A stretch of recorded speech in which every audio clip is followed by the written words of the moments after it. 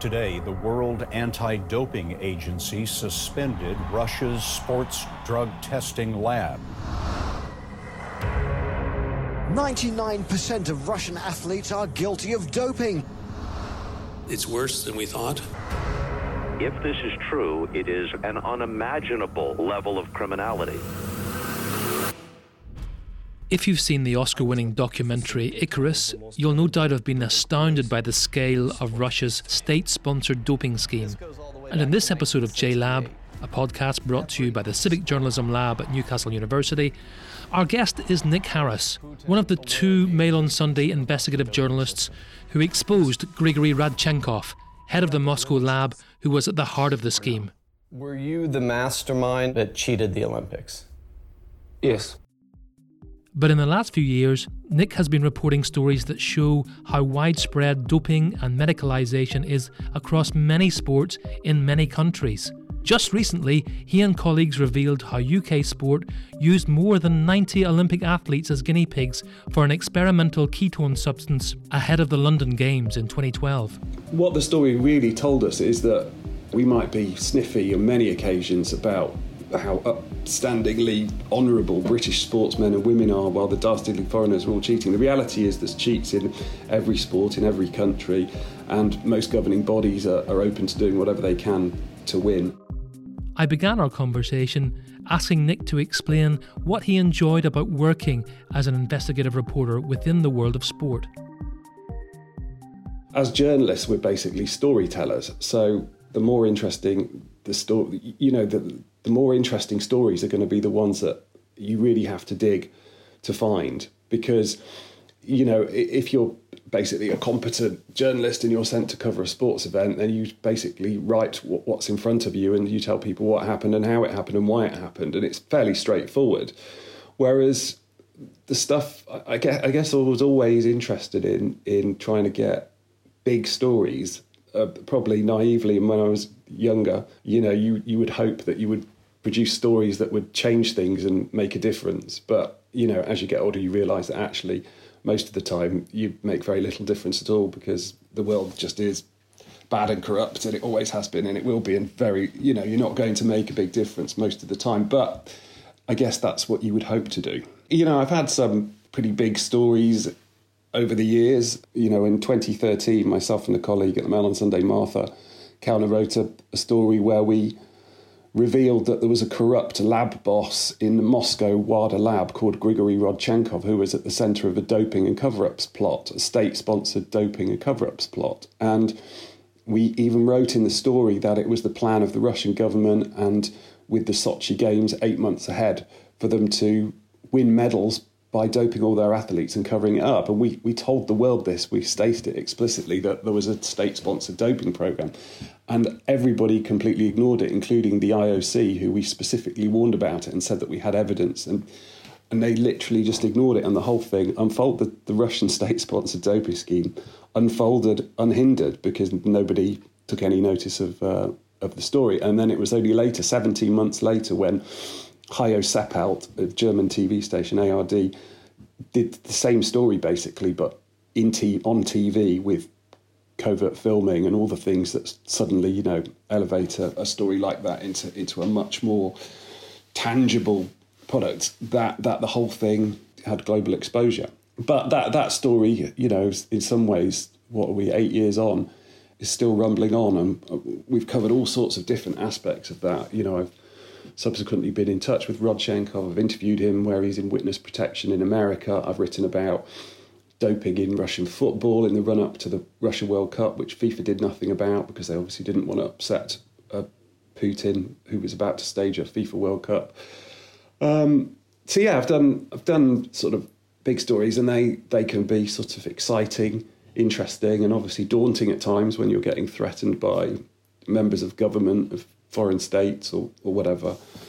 I've done lots of FIFA stuff over the years, lots of doping stuff. I guess it's about trying to find the big important stories and see if, someday you do actually make a difference. So let's bring it a little bit closer to home, Nick, with a story you've been working on more recently. Last year, the ketones story. Can you just summarise for our listeners what your main finding was, and then just tell us a little bit about the origins of that story? Okay, so there was myself and a colleague, Ed Willison, and Rob Draper. It was very much a collaborative effort between the three of us.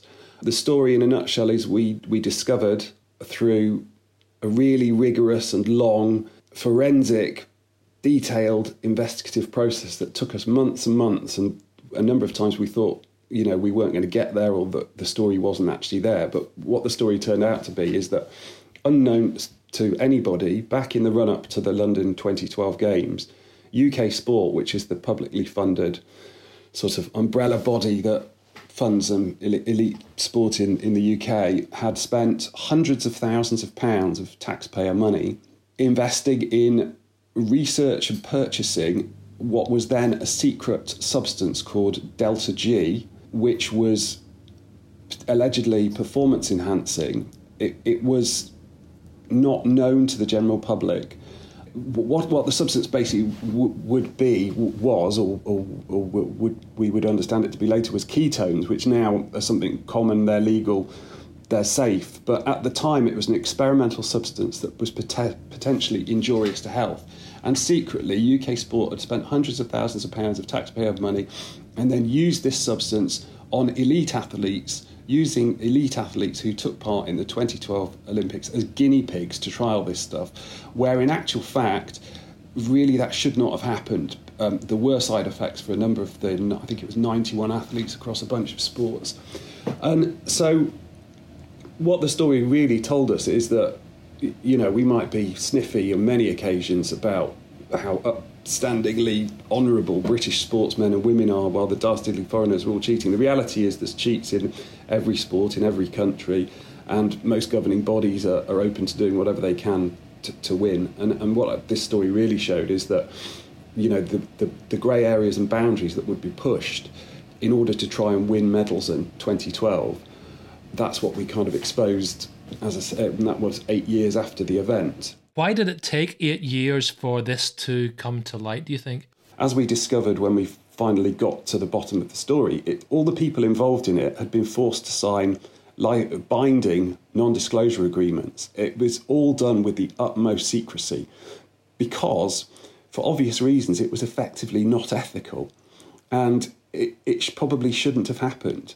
This substance was not actually even made legal for human consumption until a couple of years ago, as in these particular products. They weren't licensed to be sold as a food product or a health supplement at the time. It would have effectively been illegal. So what UK Sport and the people involved in it did was they sort of pretended, in effect, that they were conducting trials under strict medical supervision, whereas in actual fact, the game plan was to try and use this substance, which had been developed by American special forces, to help soldiers stay behind enemy lines longer by effectively damping down hunger. And they'd used 91 elite athletes as guinea pigs, in effect, in the run-up to and during the London 2012. And, that just showed that all the grey areas that the different governing bodies and athletes and UK Sport would go into. And by nature, it was very, very secret, and everyone was bound by non-disclosure agreements. So nobody talked about it. Some athletes, used it in competition and felt that it did good things for them. Others suffered all sorts of side effects and stopped taking it. But the very existence of this one single project was, by nature, secret. And when we actually started delving into it, then everyone initially would just refuse to talk about it and denied that it had ever happened.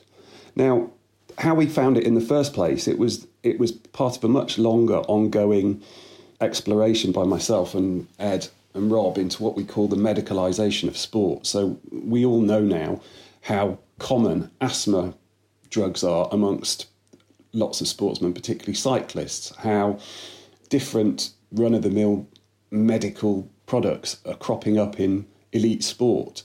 And it's something that we'd looked at over a number of years, and through a number of freedom of information requests to UK Sport, to whom you can put in an FOI request because they are a publicly funded body, we basically followed a money trail. We'd gone through some annual accounts of a number of years of UK sport and noticed that there were various payments being made to Oxford University. So we put in FOIs to ask what these payments were for, and then we got some FOIs back and they were generally redacted. Anyway, we kept going with different FOIs trying to find out what this was for.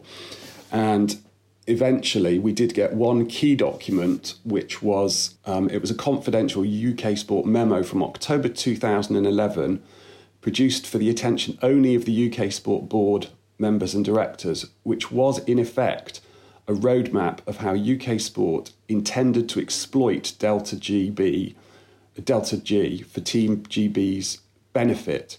And it was a 14-page document that basically laid out what Delta G was, how it had been developed with $10 million of American military spending, how Oxford University had helped them develop it, and how it was basically a blueprint for what UK sport wanted to do. So this was a document sort of setting out what was going to happen. And when we started asking people about it, they just said no comment. When we spoke to Oxford University, they said, oh, we did some experiments, but there's no way it could have been used in competition. And there was lots and lots of cloak and dagger secrecy, denials, and frankly lies along the way that we were being told. So we kept going back to different sources in different sports. We knew it had been used in or experimented with in cycling, in rowing, in track and field athletics, in hockey, and a few other things, because of different sort of vague references that were made in this paperwork that we got hold of. But when, I think it must have been late spring, after we'd been working on it a month or two, that we just got point blank denials that it didn't happen, that this was a theoretical plan, but people were saying, oh no, it didn't happen, it can't have happened. But other people were telling us, we started getting tip-offs from inside cycling and rowing particularly, that yes, these substances had been used in training and in competition by groups of athletes, and that certain athletes within cycling, for example, were getting these mysterious substances given to just a few athletes in a training group that weren't being given to others. And eventually we did manage to get, I think it was cycling, rowing, and I can't remember what the other sport was. At least when we asked them questions, did you use this stuff? They came back with no comment rather than a denial, which made us think, okay, let's go again. Let's request another tranche of documents.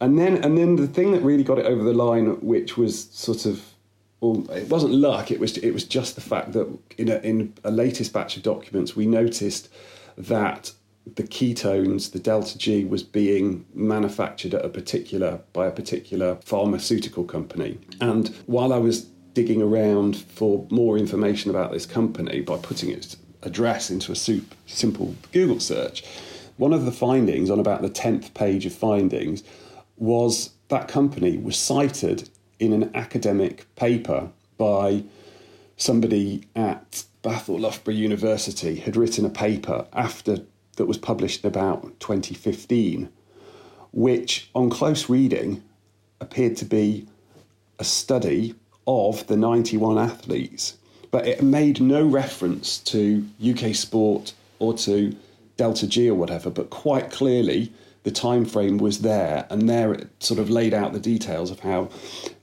the 91 athletes and when they'd been given it and what effects it had had. So that was it. That was kind of the magic bullet. We knew then, we could then go back and start saying to people, right, we know you did this now, and we know that these hockey players took it, or we know that these cyclists took it. And that's it then. We kind of knew it had happened, and once they could no longer deny it.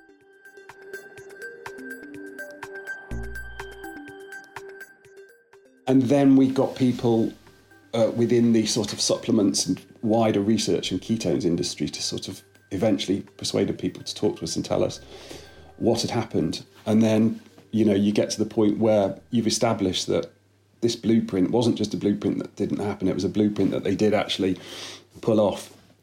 And obviously a key part of the story was also, eventually, we managed to get our hands on the non-disclosure agreements that the athletes had to sign, and some fairly shocking waivers that they had to sign as well. They were told, for example, that if they took this experimental drug that hopefully would help them win medals, if they got ill or if they failed an anti-doping test because of using it, then it was on them, not on UK Sport or their governing body.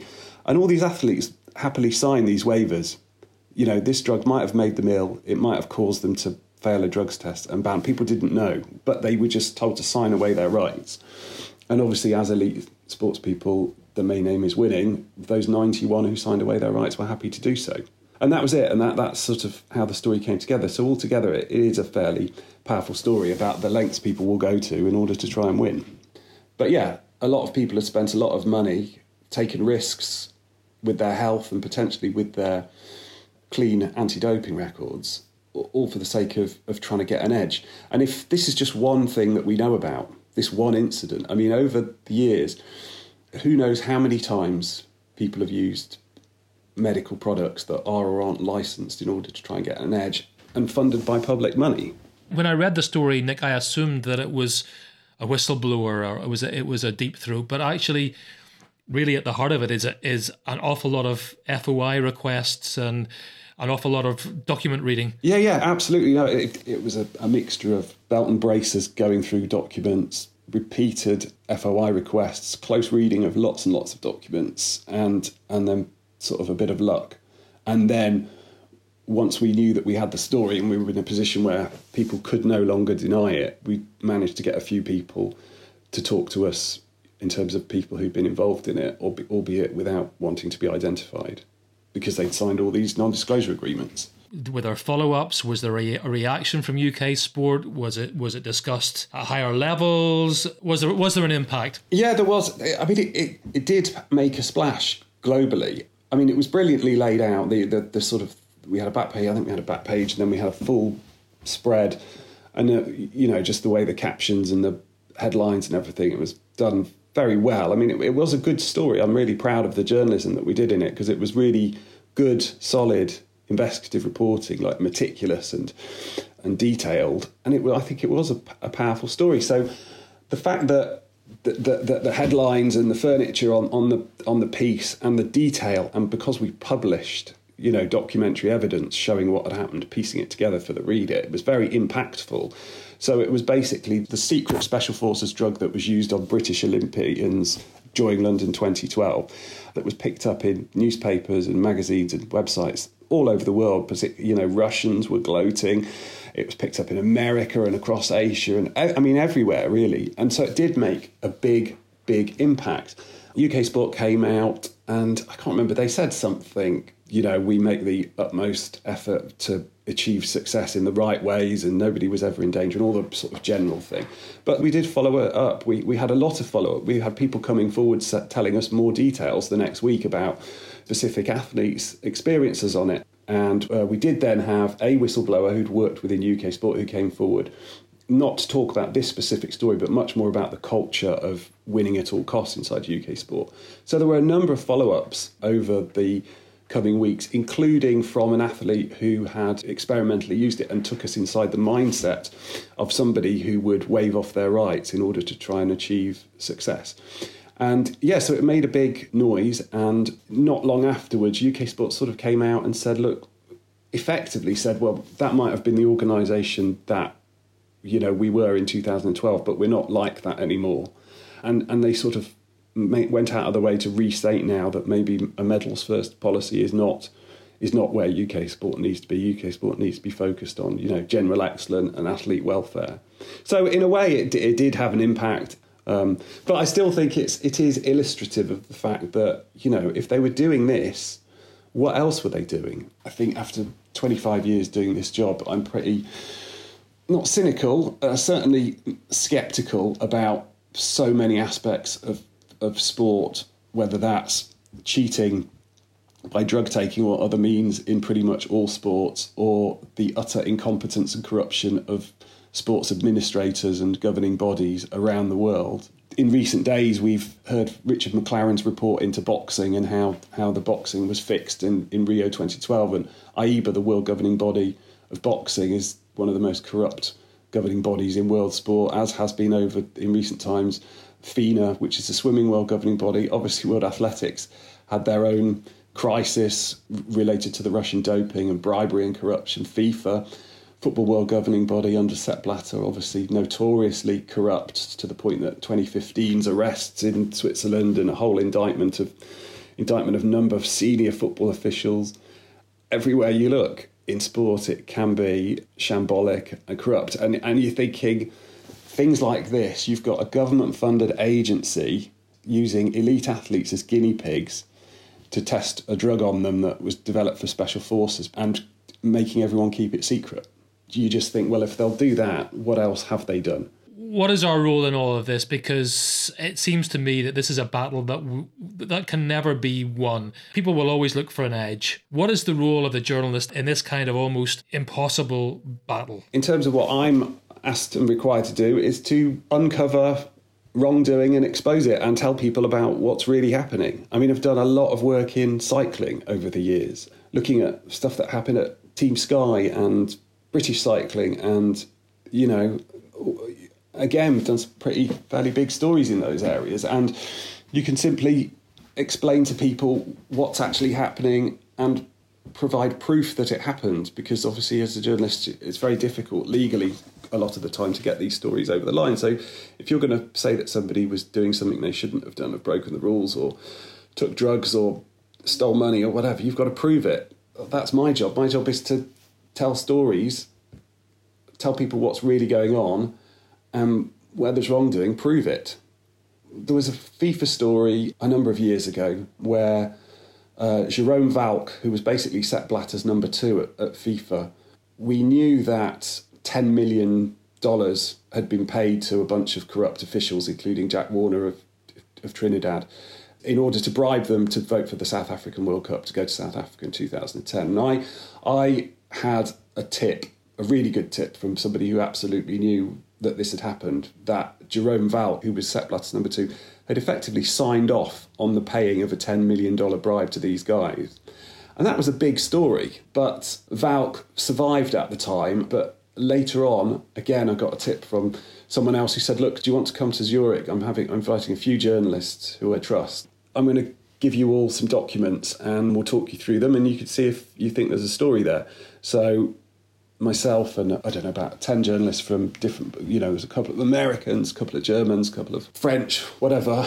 We all turned up at this very discreet, secret location in Zurich, and the source handed us all each a memory stick, and the memory stick basically had extensive documentary evidence that Jerome Valk had been central to what was in effect a ticket touting operation of World Cup tickets, giving big tranches of some of the best tickets to the recent World Cups to ticket touts, basically, to sell on the black market at vastly escalated costs, and was going to make loads of money from it. And the guy who the source, actually had a suitcase that they had bought to give Valk his first £250,000 backhander, and actually had the suitcase and showed it to us. So those of us in the room decided that we'd all write things at the same time. So we basically agreed on a deadline of 6 p.m. so that we'd all have a proper 7-8 hours, whatever it was, to go through the materials and write and file our stories and get them past our lawyers. So I'm contacting Valk. He was actually on a plane from Zurich to Russia while this was unfolding, a World Cup preparation flight to Russia. I then sent him messages and he said, it's not what it looks like. I'll need to talk to you, blah, blah, blah. He was stalling messages and texts and whatever. So then I contacted the FIFA's head of communications and said, I'm looking at documents proving that Jerome Valk, Sepp Blatter number 2, is deeply implicated in a massive ticket touting fraud. And she said, we can't get hold of Jerome, he's on a plane. I said, well, he's replying to my texts. Anyway, FIFA turned the plane round and told him to get back to Zurich. And when my story went live at 6 o'clock on the newspaper website, Valk was suspended by 9 o'clock that evening, never to return to FIFA. So again, a story like that did make a difference.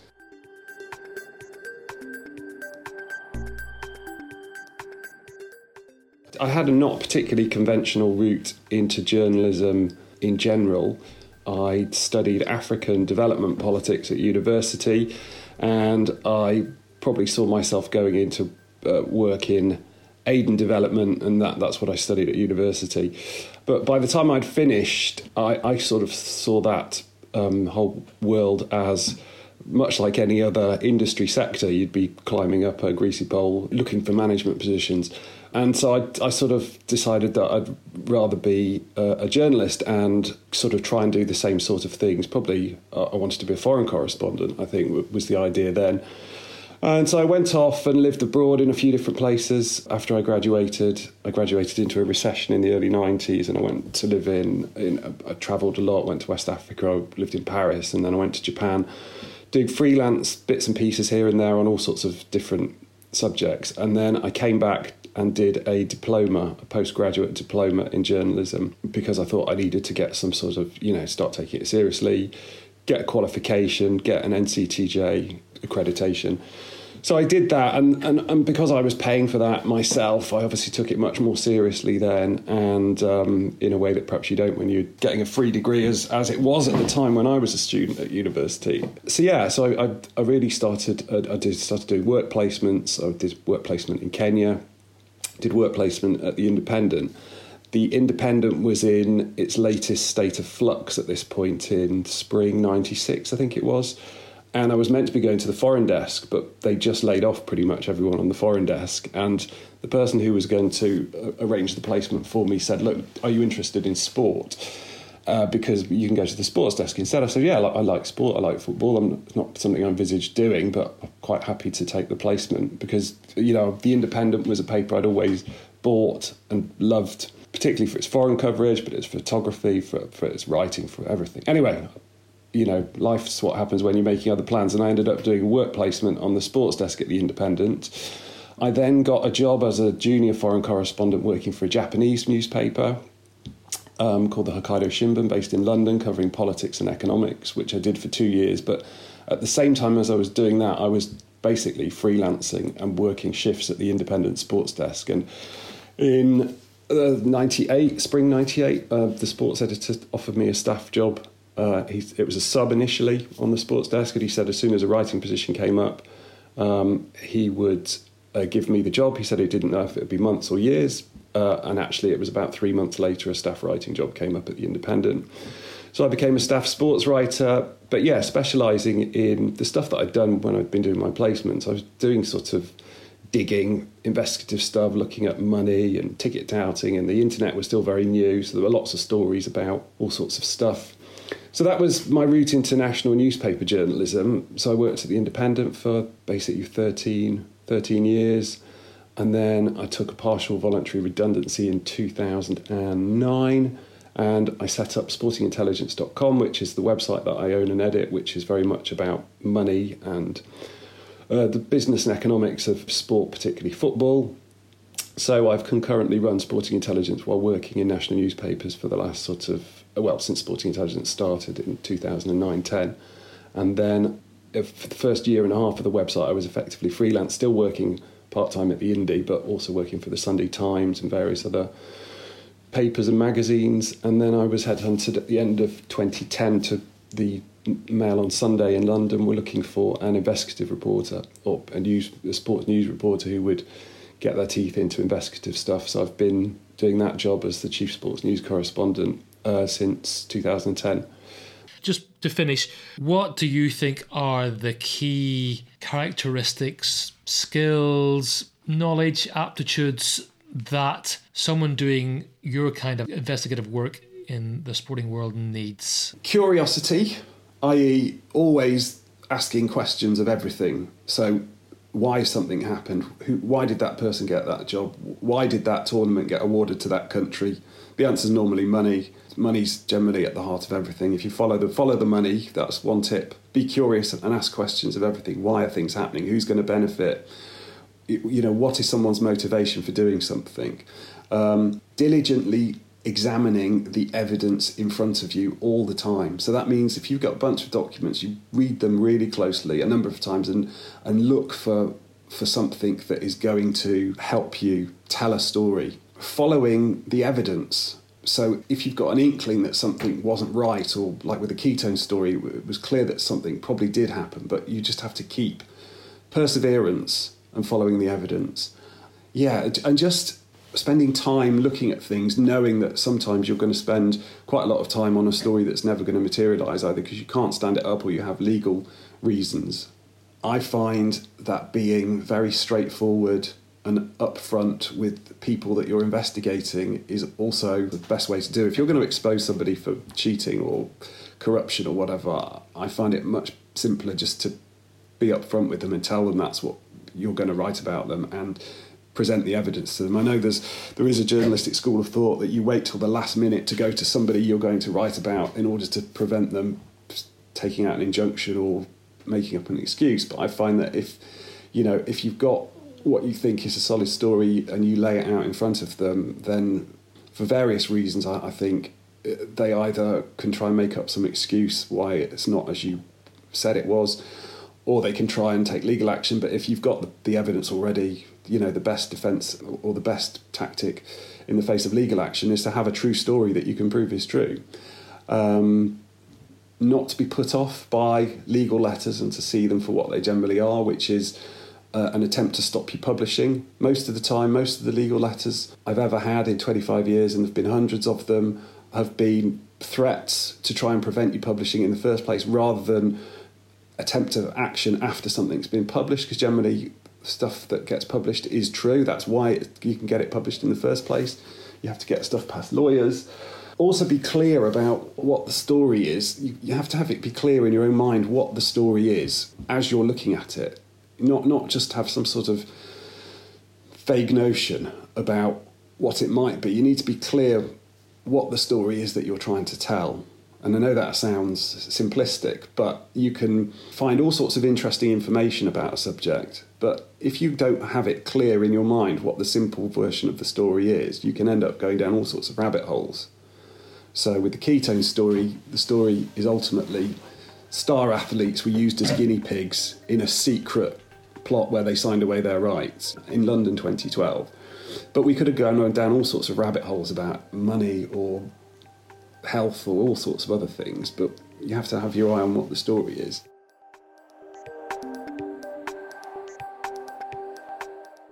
You've been listening to JLab, a podcast brought to you by the Civic Journalism Lab at Newcastle University. Thanks for tuning in.